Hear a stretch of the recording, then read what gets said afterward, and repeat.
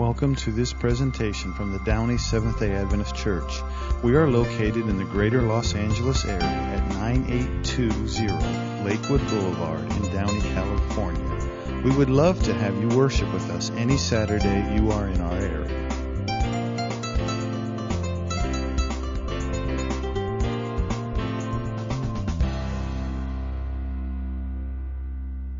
Good morning, everybody. Let's begin with prayer.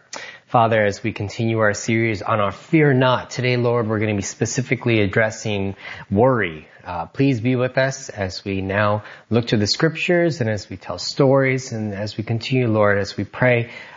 Lord, put imprint in our brains and our hearts what you would want us to learn today. In Jesus' name, amen.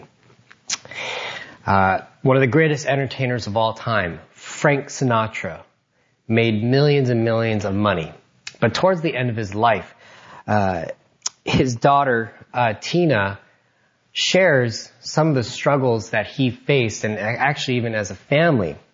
And she writes in the book, My Father's Daughter, towards the end of his life, he was still concerned about earning enough money, and he says, I've just got to earn more money. And towards the end of his life, even though he'd made so much money over the years, he didn't manage it well. And so there was a bunch of financial wrangling, as Tina put it. And especially even towards the end of his life, his performances were not up to par with what they had been in the past. In fact, he would even resort to teleprompters. And there was even one show, I believe it was at the Desert Inn, where he was using a teleprompter. But even the one song he was singing at the time, this second time around, a song that he'd sung thousands and thousands of times, he couldn't remember the lyrics, and he played it off as if he wanted the crowd to sing along. Fortunately enough, the audience saved him that time. But she started talking to him, Dad, perhaps maybe you could start to slow down. You could even retire. It's okay. But his response was, you got to hit out before you hit the mat, one of his old boxing maxims. He wanted to retire at the top of the game, but even as he was pushing 80 years old, he refused to quit because he was worried about his finances, and not just for him, but for the rest of his family. After another show that just didn't go well. Basically, it was, as she put it, a fiasco. She said, Pop, you can stop now. You don't have to stay on the road. And his response was, no. His face and his body was stricken. No, I've got to earn money. I have to make sure everyone is taken care of. And even since his death, as she writes, her family constantly is at odds. And they tried to fight over his fortune. Frank Sinatra, one of the greatest entertainers, world renowned. You hear that name, everybody recognizes, and everybody knows that smooth voice.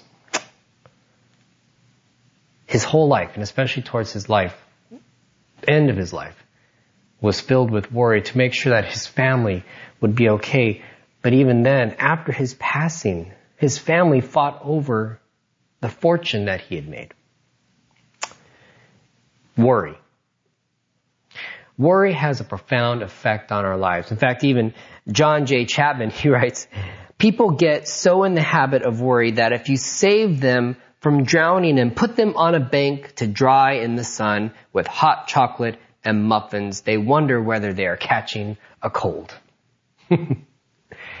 Worry. And, now naturally, of course, worry is a natural, perhaps fear and emotion. But if we get caught up within it, it can do great damage. And there's many things that we could be worried about. As we've discussed, one of the primary ones right now is the pandemic, the COVID-19. We have fires, of course, raging. But even as we get older, as we start to age and mature, our bodies change. Our bodies don't work as they used to. We sometimes forget, as we get older, that We may sometimes not be that spry young chicken that we were, and yet in our hearts and our minds we are. Our body doesn't seem to follow along. Perhaps we could be worried about money or our future. Will it be able to sustain us even beyond perhaps as we retire? Perhaps as well you're worried about relationships with your spouse, with your children, a friend, a colleague. These are just some basic common fears that we may experience. And as we go to Matthew 6, we're going to spend some time in Matthew 6. And verses 19 through 24, Matthew talks about this antithesis of treasure. Where do you store it? Are you focusing on the things of the earth, or are you looking more towards the future of storing your treasure up in heaven? What are your priorities? Are your priorities focused on the kingdom of God, or of here and now, trying to earn that extra dollar, everything you can to achieve success, fame, reputation, notoriety? He also talks about light, and as well of serving two masters. At the end of the day, do you choose to serve God, or do you choose to serve money or mammon in some translations? And in verse 25 here, Matthew writes, "Therefore, I tell you, do not worry about your life, what you will eat or drink, or about the body, what you will wear. Is life not more than food, and the body more than clothes? Look at the air. They don't sow or reap or store away in barns, and yet your heavenly Father feeds them. Are you not much more valuable than they? Can any of you, by worrying, add a single hour to your life?" And put this in context where Jesus, he's in the middle of the Sermon on the Mount. He's standing on this hilltop. And there's many people surrounding him, and as he's projecting his voice, people have a visual representation of the nature. And as he continues, this will become more apparent. So he's literally, hey, look up in the sky. There's birds flying. They don't have to worry about sowing or reaping. God still has provided. Now, in this particular set of verses, the first one, in verse 25, it says, "Therefore I tell you, do not worry." And the worry, the Greek word for that is merimnate, okay? And to be anxious, to worry about. And yet there's a couple of things that we can take from this first set of verses. Number one is, overall, that worrying is futile. There's nothing that we can ultimately gain from worry. While it can be an experience, an emotion, to dwell on it, to think about it, to worry your whole life away is not going to do much good for you. In fact, somebody made this comment where, imagine yourself a year ago exactly, 1 year ago today. What were you worried about? It was a year ago. You can't remember. Or maybe there's something that was happening that was big in your life. Sure. But the day to day, it was a year ago. Did you grow from it? Did it help you? And yet there's also a second lesson in that life is based on faith and trust in God to care for us. Much like the birds in the air. And as we'll continue on as we read, it's evident that God cares for His creation.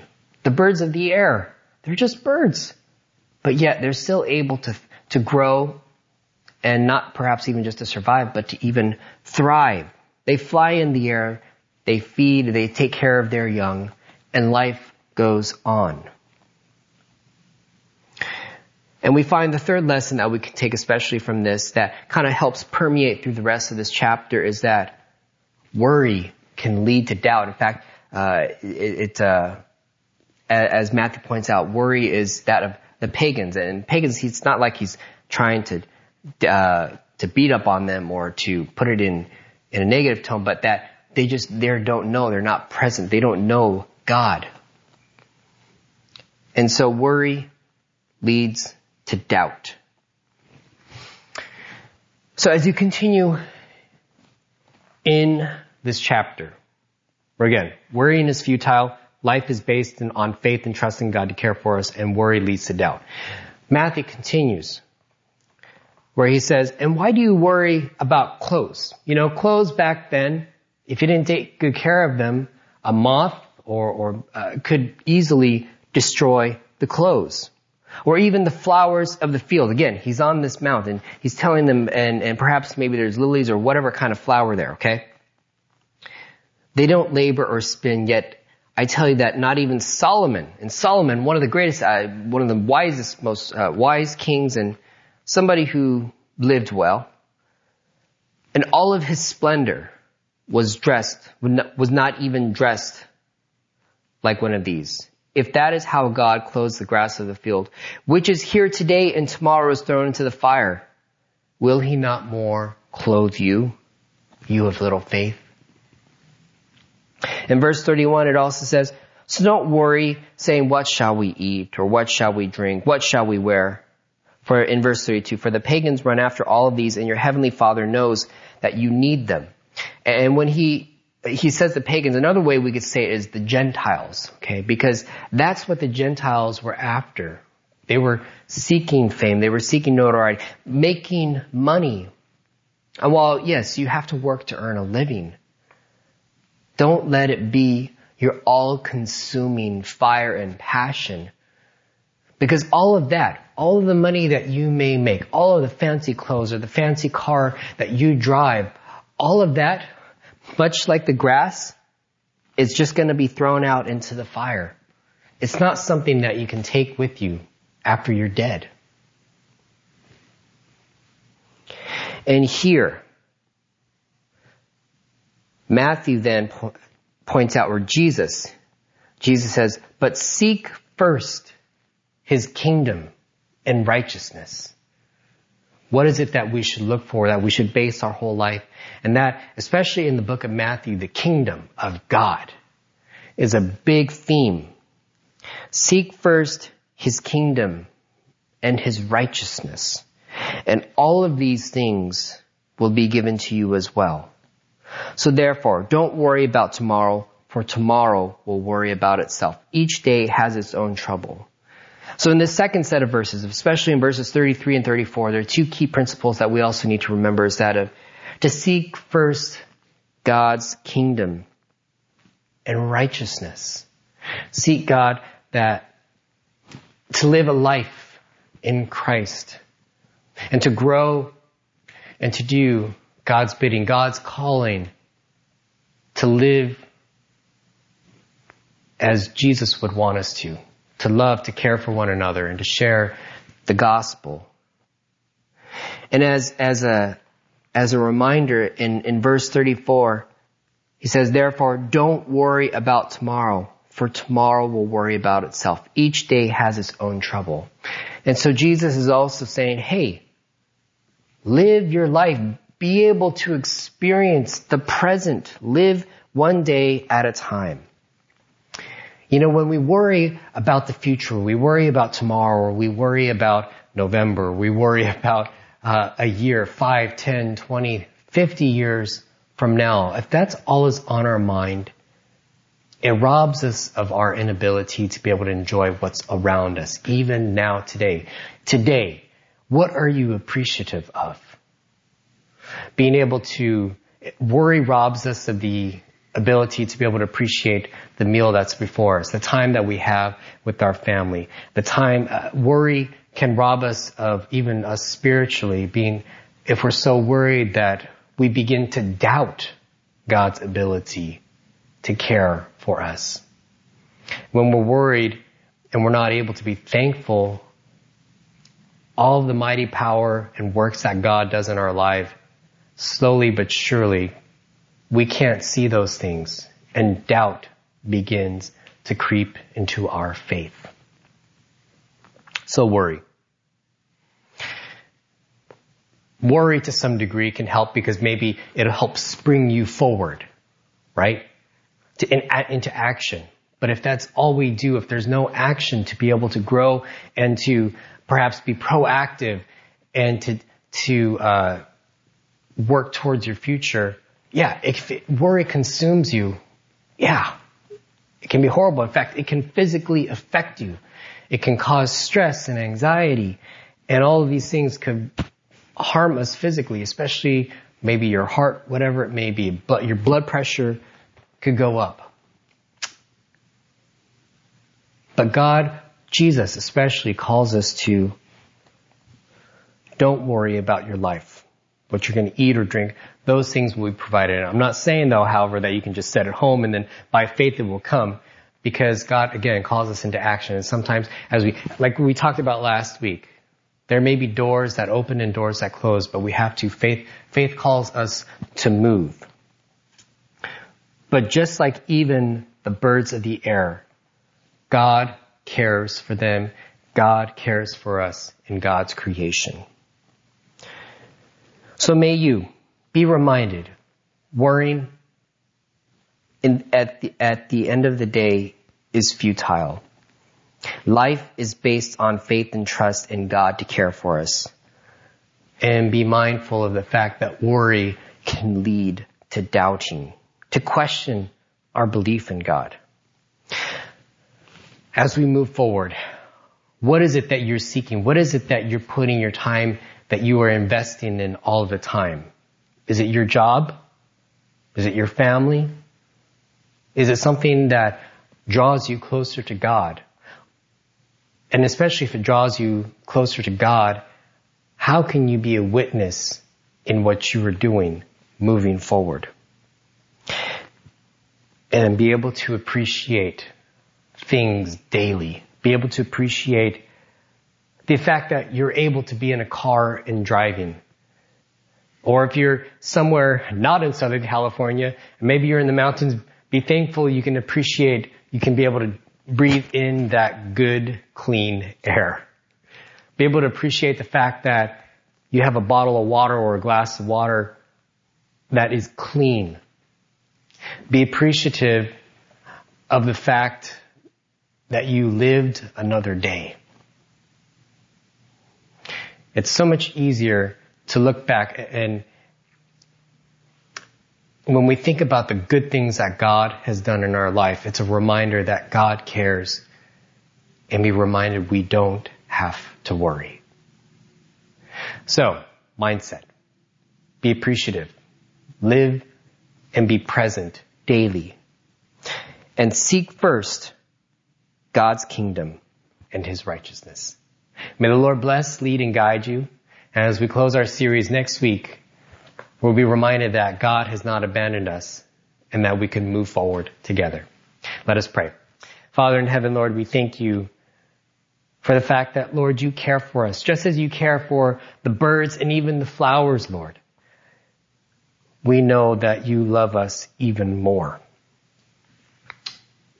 Father, where doubt and worry start to creep in, help us to be reminded, God, that it is you who provides for us. And as well, Lord, for those of us who are battling a physical challenge, Lord, or perhaps mentally and emotionally, we're exhausted, Lord. We need strength. We need renewal. Lord, as a provider, please provide for our needs. And Lord, whatever battles that we are facing, may they not consume us, but Lord, grant us courage and strength to overcome them. All these things we pray in your name. Amen. Have a great week, everyone. Take care. Grace and peace. We hope you have been blessed by this message from the Downey Seventh-day Adventist Church. You can find more messages at www.downeychurch.org. God bless.